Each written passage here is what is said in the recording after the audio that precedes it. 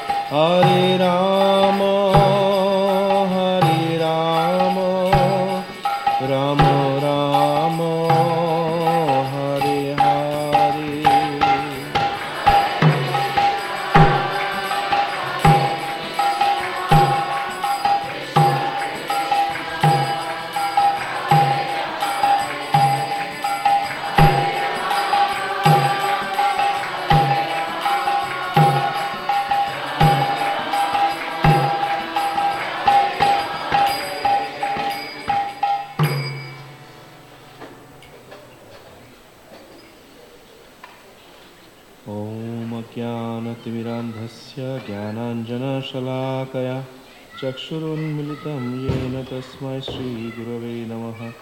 श्रीचैतन्यमनोभीष्टं स्थापितं येन भूतले स्वयं रूप कदा मह्यं ददाति स्वपदान्तिकं।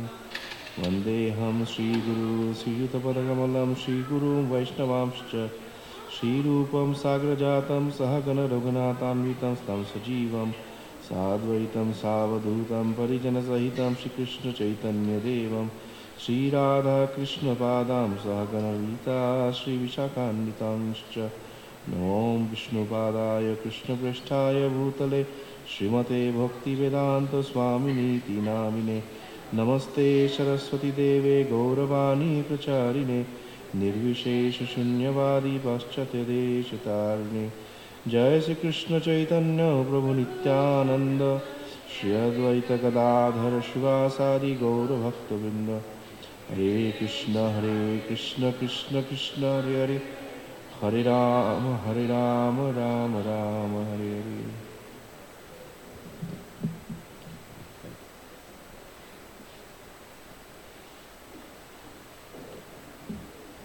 First of all, I'd like to thank everybody who's here today afternoon. We are kicking off a very remarkable and important event in Vaishnava history, which is the 150th appearance anniversary of His Divine Grace Srila Bhaktisiddhanta Saraswati Goswami Prabhupada.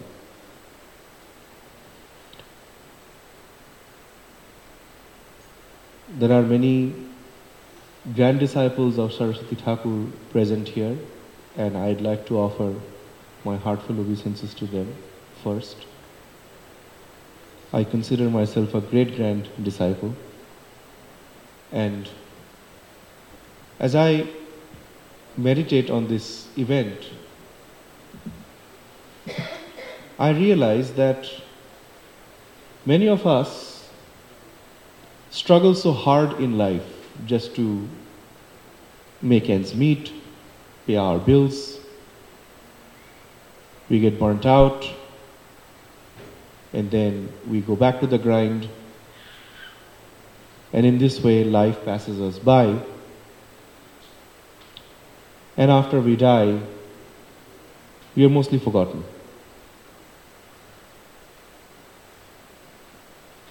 At best, some family members keep a picture of us for 1 or 2 generations, and that is it. But for somebody to be remembered over generations suggests that they must have contributed something very important. We remember the name of people like Abraham Lincoln, George Washington, at least in America. In India, we think of Mohandas Karamchand Gandhi. We hear of Martin Luther King Jr. And these people we know have left a certain mark in history. Correct?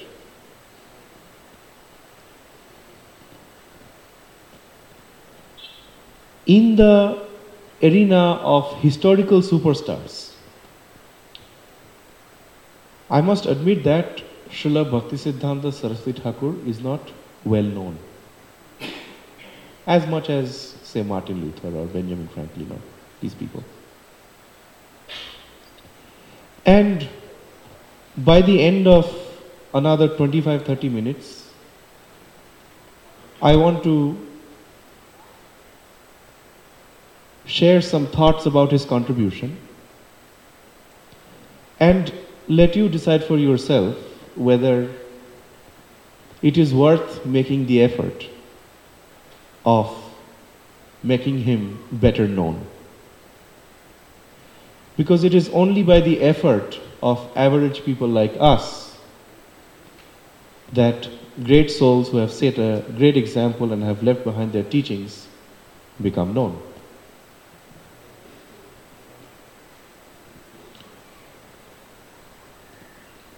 And I want to start with asking a very simple question because it kind of sets the background for Saraswati Thakur's life and works. How many of us have heard about the caste system?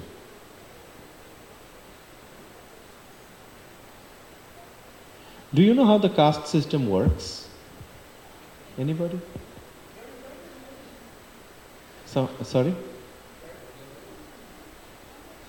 If you have a microphone, we can pass it around.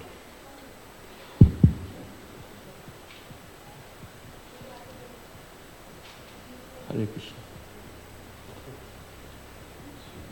By birth, By birth. you're born into a family and then you're considered the same caste as that family. Yes, but what does that imply? You're born into a family and for the rest of your life you're stuck in that same caste. Prabhuji wants to add a point.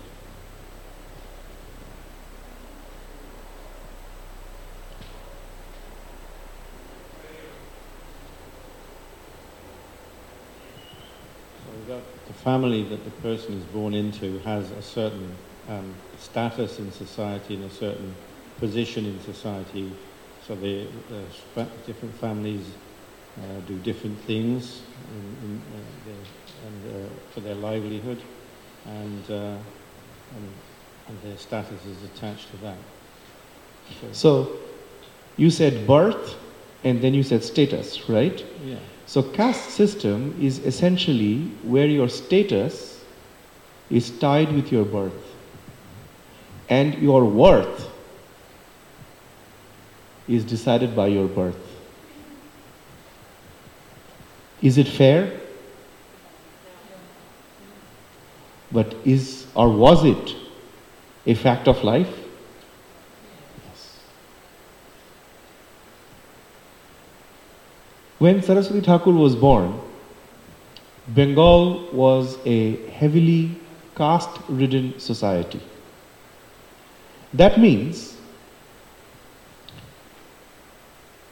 if you were the son of a Brahmana, no matter what kind of criminal activities you did, you were exonerated because of your caste. You just knew all the powerful people and they would save you. Whereas if you were low caste, you wouldn't be allowed to do certain things. And Saraswati Thakur was one of those people who was born in a caste called the Kayastha caste. And you know what the Kayasthas were told?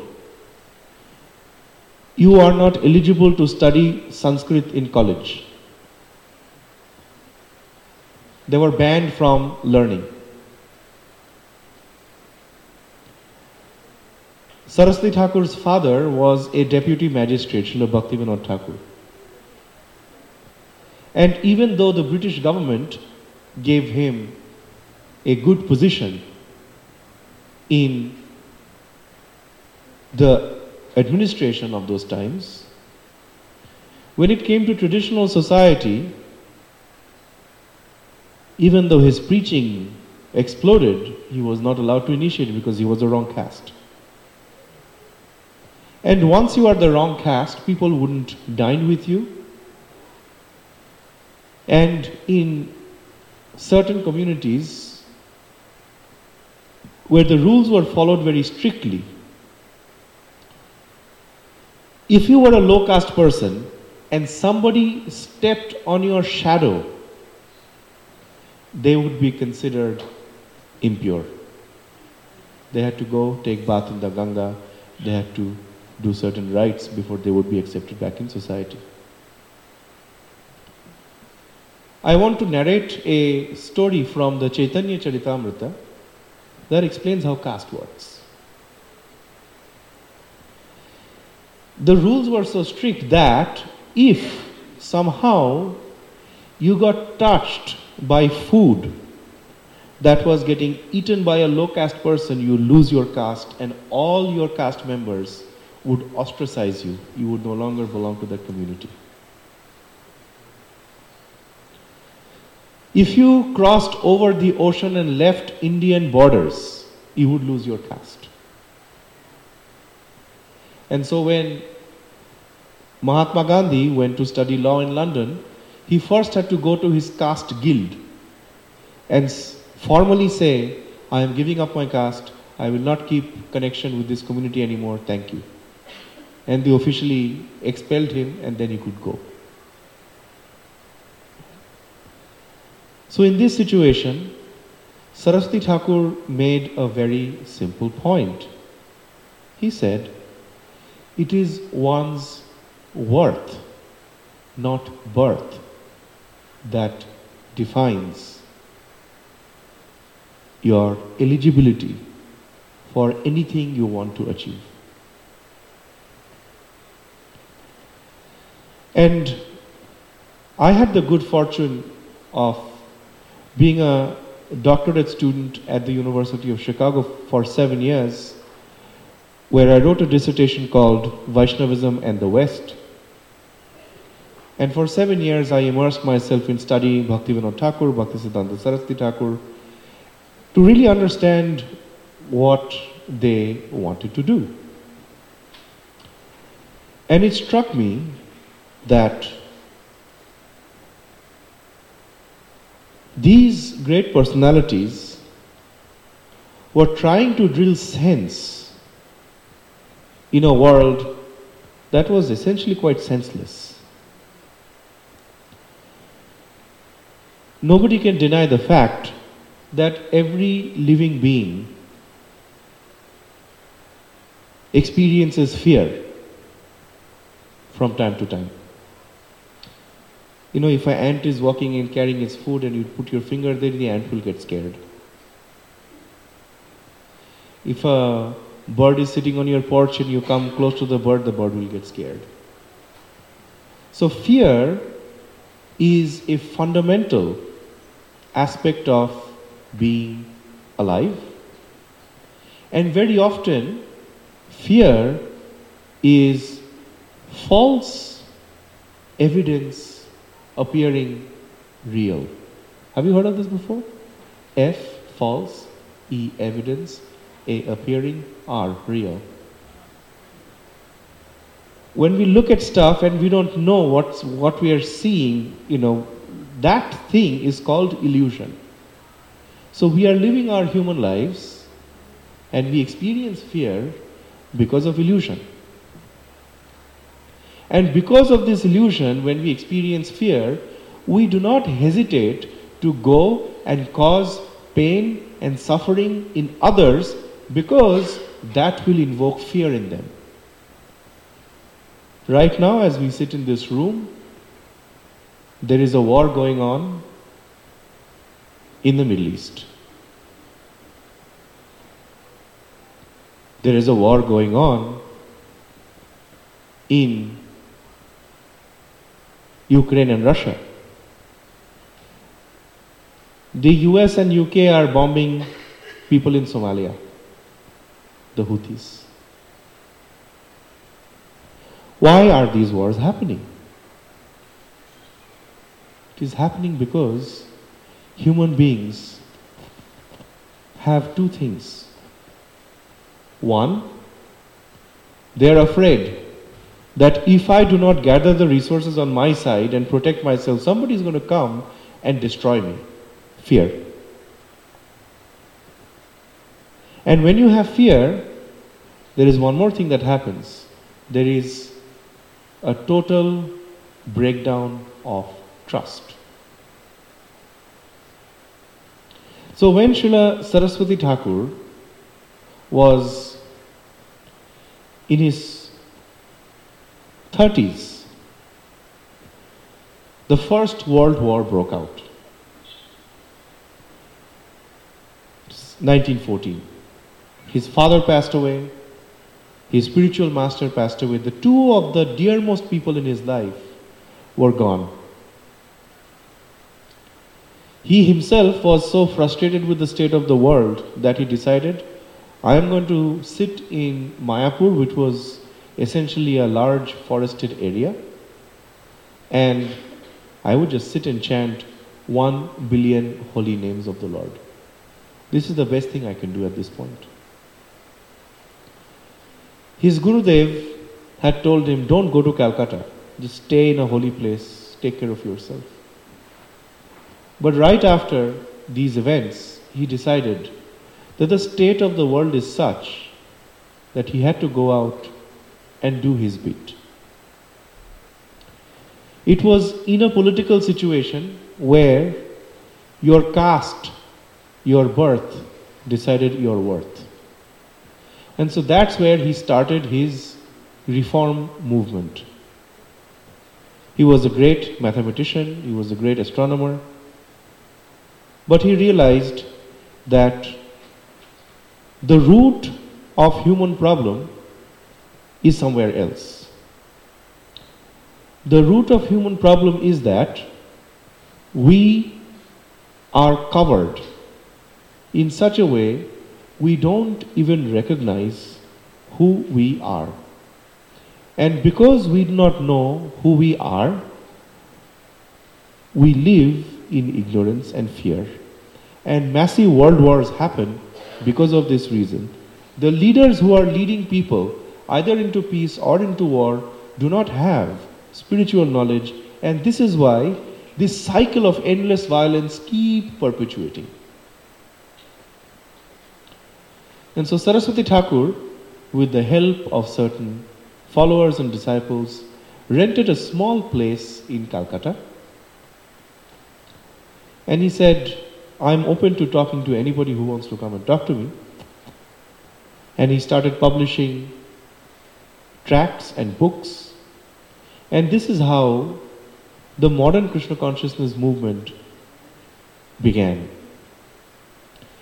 In 1922, which year is this? 2020. So exactly 102 years back. Among the people who came to see him was a very defiant political activist. You know who I'm talking about? Okay, we'll find out. A very defiant political activist who was a part of the Congress movement. You know what the Congress is? The British people were ruling India. When they came, India was contributing about, I think, 76, there is economic history of India on this. I don't have the exact statistics in my mind right now. But about 70% of the world's GDP came from India. By the time it was 1920s, only 2% of world GDP came from India. So India's wealth was sucked out within a span of 200 years during the British Empire. And Indians began to form political parties to fight for their rights, and the Congress Party was the largest voice in that movement. And excuse me, young people were joining the Congress movement left, right and center. And the person I am talking about came to Srila Bhaktisiddhanta Saraswati Thakur and said, who will listen to your mysticism? Who will listen to the message of Mahaprabhu? India is still under British subjugation. Our wealth is being sucked out. We are held at gunpoint. We are a country of 350 million ruled by maybe 300,000. And you know what Saraswati Thakur said? By the way, I'm talking about Srila Prabhupada. Srila Prabhupada was an activist in the Gandhian movement. He came and saw Bhaktisiddhanta Saraswati and said, who will listen to your message of Mahaprabhu? And he said, do you realize that the movement of Sri Chaitanya Mahaprabhu is much bigger than the movement of Gandhi? Much, much bigger. And it is much more scientific, and it is much more composite and wholesome, because Gandhi is only thinking about certain people in India. Chaitanya Mahaprabhu thinks about all living entities around the world. There is a difference. In being kind to certain people who are your own people, you think, you will end up being unkind to others. There is no formula that encompasses everybody. But more than that, The solutions that Gandhi or whoever else is providing comes from the same level at which the problems were created. If you want to do non-cooperation, people will stop wearing British garments. People in Britain will start losing their jobs. So no matter what you try to adjust in this material world, there will be a problem. However, if you bring spiritual solutions to material problems, then you are actually looking at a redemption that politicians and intellectual leaders and bureaucrats cannot provide. The solution is there in this book called Srimad Bhagavatam. And over generations, this book has proven again and again that looking for material solutions to material problems creates more material problems. Looking for spiritual solutions to material problems actually brings solutions. Right? And Srila Prabhupada has demonstrated that, at least in a small scale. Now let's think about it. About 140 or 150 years back, do you know there were no visas? Now if an Indian person wants to come to America, he has to stand in line, to invest money. There is no guarantee. Sometimes a child is falling sick here, the parents want to come and see them, they can't come. Right? And we have actually divided the world up by three narrow domestic walls. And since the European expansion across the world, we have nation states, many, many nations, who have constantly been at war with one another. Constantly been at war. And just because we are sitting in a peaceful place today, doesn't mean that someday we are not going to face this. There are so many members in our community here in Alachua who has escaped war. Right? And it is difficult. Till date, there has been no permanent solution to this. Except there was one time, about 500 years ago, when India was divided into many, many kingdoms. On the north, there was the Delhi Sultanate. On the east, there was the Shahi dynasty. Right south of Shahi dynasty, there was the Gajapati dynasty. And they were at constant wars with each other.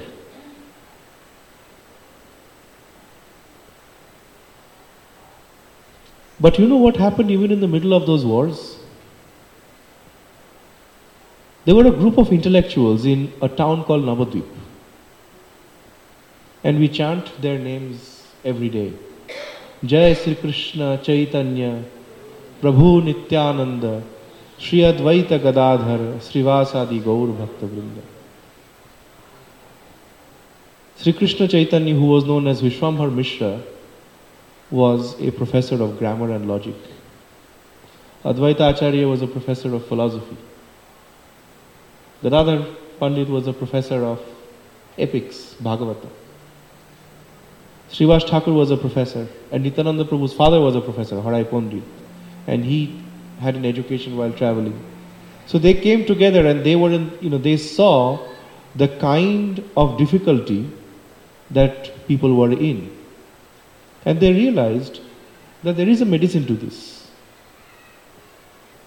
The medicine is very counterintuitive. You think that it is not going to work, how can just sitting and chanting or singing be the medicine? But they said this is the medicine.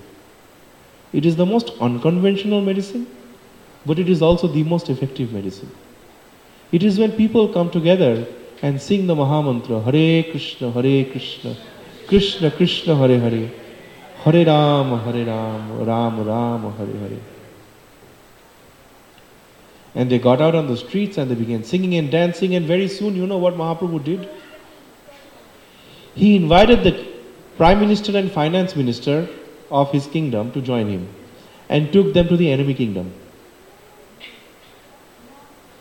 And within a short few years, they organized the movement in such a way that millions and millions of people who would have been a part of the army and fought each other, were on the street singing and dancing.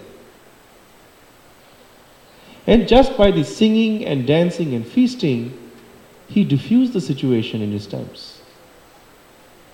And people lived full, beautiful lives in service of the Lord. And about 400 years later,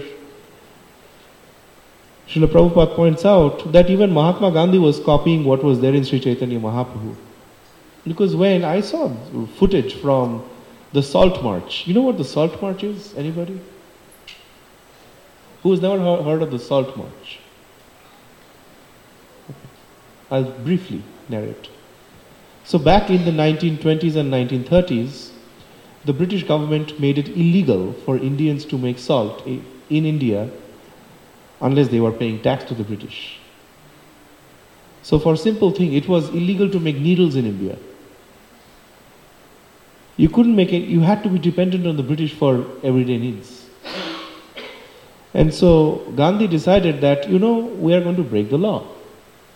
So he gathered hundreds and thousands of people, he marched for 1 month, and he went to the ocean, and he made salt, and he said that, now you can put me in jail. And so many of us want to make salt together that you wouldn't have enough jails to fill us. And it caught people's imagination, and they actually did that. And when I was watching the footage of the Salt March, you know what I noticed? That these hundreds and thousands of people were on the street singing and dancing to Kirtan. It was the Sankirtan movement. The difference is, during Chaitanya Mahaprabhu's time, the peace that came from the Sankirtan movement and the political situations that were diffused was a byproduct. But in many situations, the Sankirtan movement was used for political purposes. That's not the best use of the Sankirtan movement, but it has happened. And in America, when Martin Luther King was starting up, King Jr. was starting up his civil rights movement, you know what he did? He went to India and he studied what Gandhi was doing, and he came and implemented the same thing here. Americans know about this famous speech, I Have a Dream. They know the song, We Shall Overcome. What they don't know is that the roots of that movement that brought hope to the disenfranchised comes from Sri Chaitanya Mahaprabhu. Right? So very often we find that the world is more attracted to beautiful half-truths than inconvenient truths. And Saraswati Thakur was one person who would not hesitate to present the inconvenient truth because he knew it stands the test of time. And as we gather today to hear about his life and activities over the next few days, I want to request you to think what we could do to extend and expand his legacy, because at the end of the day, we are his spiritual grandchildren and great-grandchildren. Right? With that, I want to pause today and thank you very much for giving me a patient ear. And I want to open up the floor for any questions, comments, corrections, suggestions, or anything you might have to say. If you have a few words to share glorifying Sri Saraswati Thakur, please feel free. Yes. And then Mother Vegamata.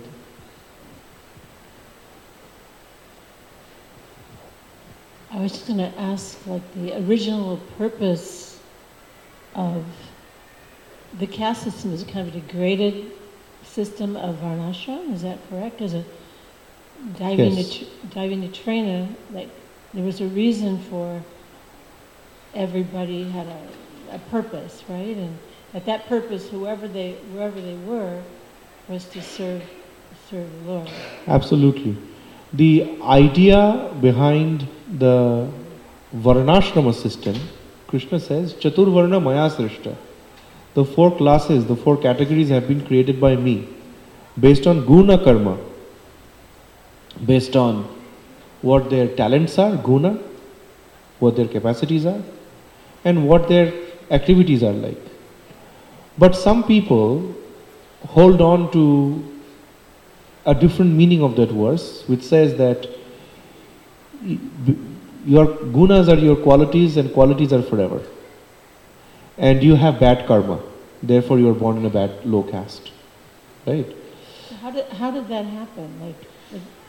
Was it just something that happened in Kali Yuga? Where this is the nature of the material world. Everything is constantly degrading.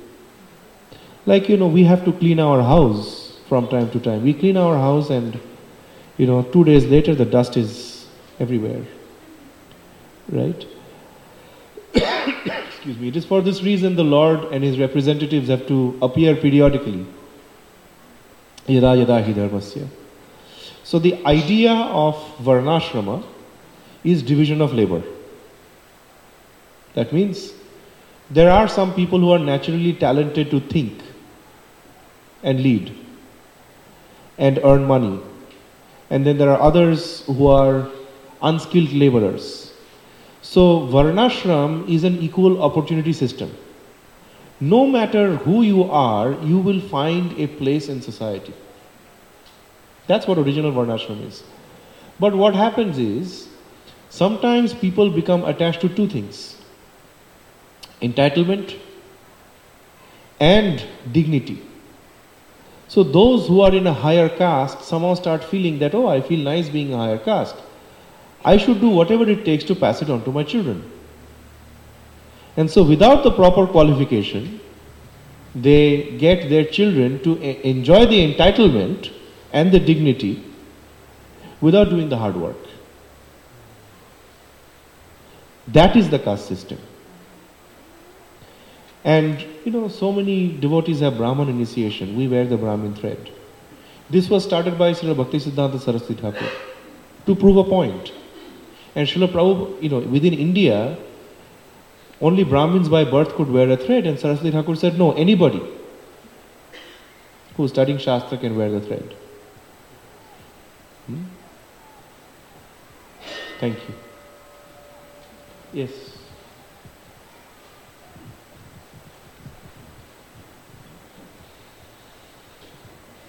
Hare Krishna, Guru. I was not there for the whole class, but I came at the point where you said material problems cannot be solved at the same level. So we work in the corporate sector and we cannot implement the spiritual solutions on the material platform. Is there any practical things you can suggest? Because when we start being very too humble, then they'll take advantage of us. Humility, first of all, thank you for that question. It's a very good question. Spiritual solutions is like a pharmacy. Material problem is also a catch-all term, like all diseases. If you have a broken rib and you are putting Tylenol, won't work. Right? So solutions that we provide have to be specific. At the end of the day, we can call it corporate, we can call it government, we can call it whatever we may. We're dealing with people. And people have goals, ambitions. It's just that corporate means a certain culture. There is a shared language. Formally, there's a shared goal, but everybody, in a private corporate, it's a rat race. Right? You have all these provisions of actually making progress. You're going to, if it's a MNC, you're going to earn this much about this time. Either after that you go up or you go out. Right? But say you are trying to solve a problem. You're having late nights. You're working weekends. And people are frustrated. They are basically trying to see who can exploit who. So that I can take the time out, let's put the work on this ullu. Right? That is where spiritual solutions become important. So, spiritual solution means to, first of all, what is spirit? Right? We have to recognize that. The spirit is beyond the corporate uniform, beyond the male uniform, beyond the whatever uniform we wear. There is a living force. And that living force is more emotional than rational. That is Bhaktisiddhanta, by the way. The Vedanta that says that we are less rational, more emotional, and emotions have their own logic. To soften anybody's heart at that point, right, where you explain that you're on the same side. To sit down together and see, okay, where is the big picture of what we are doing? Maybe you're manufacturing bolts for Boeing. But when you sit down and say, okay, here's the thing I do, but this is a greater contribution I am making. Here is how we can connect on a human level. Here is how to avoid problems. That is a practical implementation of spiritual solutions in a material context. I work with enough business leaders. I met somebody who was a large-scale manufacturer in Michigan, rail coach manufacturer. And his whole staff had unionized and decided that he's going to kill the owner. Whatever. Right. In that situation, being humble doesn't mean letting people trample all over your head.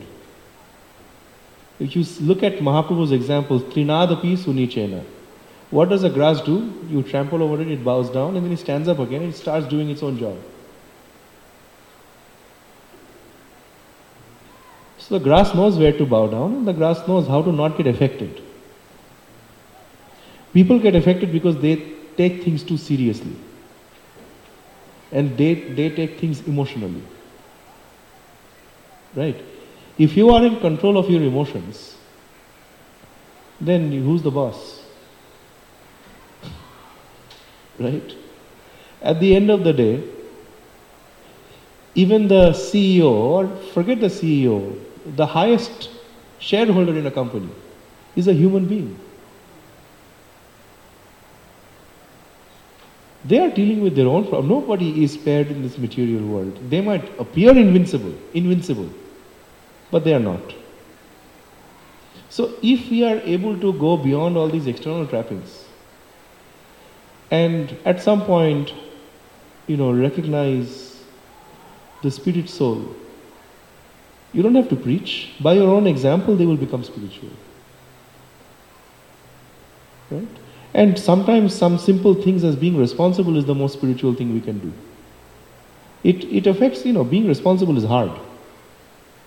But if in your corporation, they know that this person is the most reliable, the most responsible, and even though sometimes we, make fun of him because he is a, Hare Krishna devotee, without this person we'll go blind. They will respect you. I know so many people that, have come to devotional service. They have come to me, Prabhu, I work in corporate, and if you don't drink alcohol, we are an outcast. Right? It is a thing we have to do. I said, for a few times, you just tell them, no, I don't drink alcohol. I'm happy to have a Sprite with you. So first 3 times they will make fun of you. 4th time they will respect you. Who's the winner? Right? And so every situation is different, but at the end of the day, people are people. Spirit souls are spirit souls. You do kirtan in front of cows, they will start dancing. There's some connection. Right? So if, despite, think of it this way, whatever we are doing is acting in a drama. But while you are acting in a drama, your mother remains your mother. So everybody knows corporate drama. And Radharani is our mother. Right? So as long as we are able to look at these two things in a clear way in our head, create a lattice work in your mind. You keep everything clear. You know where Krishna is, you know where Guru is, you know where your family is, you know where your office is. That's a game you play. It's not forever. We are here for a short time. And then my father was a big corporate guy. He's moved on, done his business, he's at the verge of retirement. I still meet his old corporate friends from time to time. And all the politics they did, now they laugh about it. They don't take it seriously. Right? All this is transient. Was I able to ask a question? Perfect. So if I may rephrase it, so basically you're asking us to go deeper in our practices so that we don't get affected by the temporary situations what you're facing at the moment. Yeah. You see, very, very often people react out of panic. Arjuna was doing that.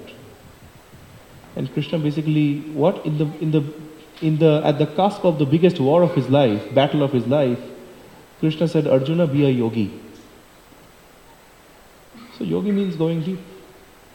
At the end of the day, I think, anybody who has left a mark on this world is a yogi in one form or another. I mean, Einstein is a great Jnana yogi. And he's realizing aspects of Brahman. Thank you. I think Prabhu had a point. Yes. I think you said you went to University of Chicago. I'm wondering if Wendy Doniger was there at the time, and if you have any comments on her, and then also what was your dissertation on? Oh, that was unanticipated, but I will reply. Wendy Doniger was the chair of my dissertation committee, of my PhD committee. And even though we disagreed on many, many things, and we argued like there is no tomorrow, she was the most welcoming and most broad-minded person I had met. And at the end of the day, she was the person who approved my dissertation on Bhaktivinoda Thakur. She was the person who approved my PhD thesis on Bhaktivinoda Thakur. And she has a habit of saying things that are not always palatable for everybody. But one thing she said is, Vivekananda was great, but essentially he was telling people to be nice to each other. Bhaktivinoda Thakur was a real intellectual. To get that comment from her mouth is quite something. And I am actually deeply grateful. And I also realize that as Gaudiya Vaishnavas, it is very important that we go and we study with whoever is our most powerful Purva Paksha. Srila Jiva Goswami went and studied in Benares. Sri Chaitanya Mahaprabhu at one point studied Vedanta, Advaita, and then he gave it up. So it is very important to understand, if you consider somebody a Purva Paksha, what are they saying? You have to go and study with them, which is what I did. And I was allowed to blaze my own trail, and she was very helpful. She never stopped me from anything. She, did her own thing. And after I got my first job at Michigan, Grand Valley State University, I invited her to give a talk. And during her talk, she mentioned that Abhi, that's what she called me, has been a student who has asked me the most amount of questions. Has been one of my most stubborn, most questioning students. And when it was my time to respond, I said, I take that as a compliment. And it is the nature of Sanatana Dharma to allow these kind of broad discussions, without which we wouldn't have a Charvaka, we wouldn't have a Buddha, we wouldn't have a Wendy Doniger. Right? So that's I know this is a very specific question. The details are probably lost on a lot of people, but it's a good question. I want to honor that. Thank you. Are there any other questions? Yes, please. You talked about when Bhaktisiddhanta, his father and his spiritual master had both passed away, and he went into the forest to chant 1 billion names of Krishna. So I was wondering at that time, like before he went to do that, I don't know if I'm saying this right, was he, you could say, liberated, or he wasn't at that level yet because of what happened, and he hadn't chanted those 1 billion names yet? Like, was he a pure devotee, or it took more time after that? In my humble understanding, Saraswati Thakur is a Nitya Siddha. He is an eternally pure, liberated, pure devotee. And the holy names are something you chant even when you're liberated. The holy names are the way and they are the end. So just because somebody is chanting 1 billion names doesn't mean that they are becoming liberated. He could chant 1 billion names because he was liberated. Okay? Thank you. Thank you. Yes, one last question. Not really a question, but I was thinking that acharya means one who sets the example, shows. So Srila Bhaktisiddhanta Saraswati taking up the mission but chanting all those rounds first is also showing us how important it is to chant the holy names to accomplish anything. Really. Absolutely. Absolutely. At the end of the day, the holy names contain everything.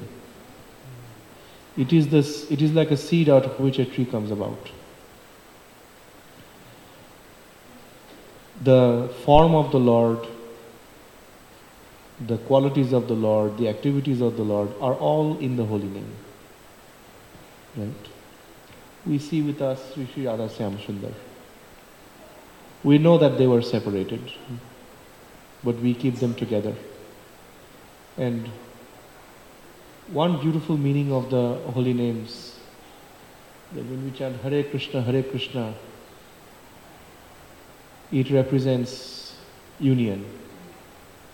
And Krishna Krishna Hare Hare, it represents separation.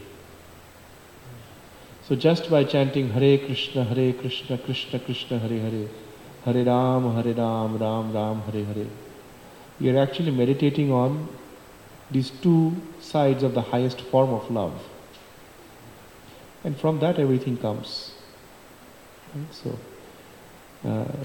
Saraswati Thakur went deep before he went out. Thank you.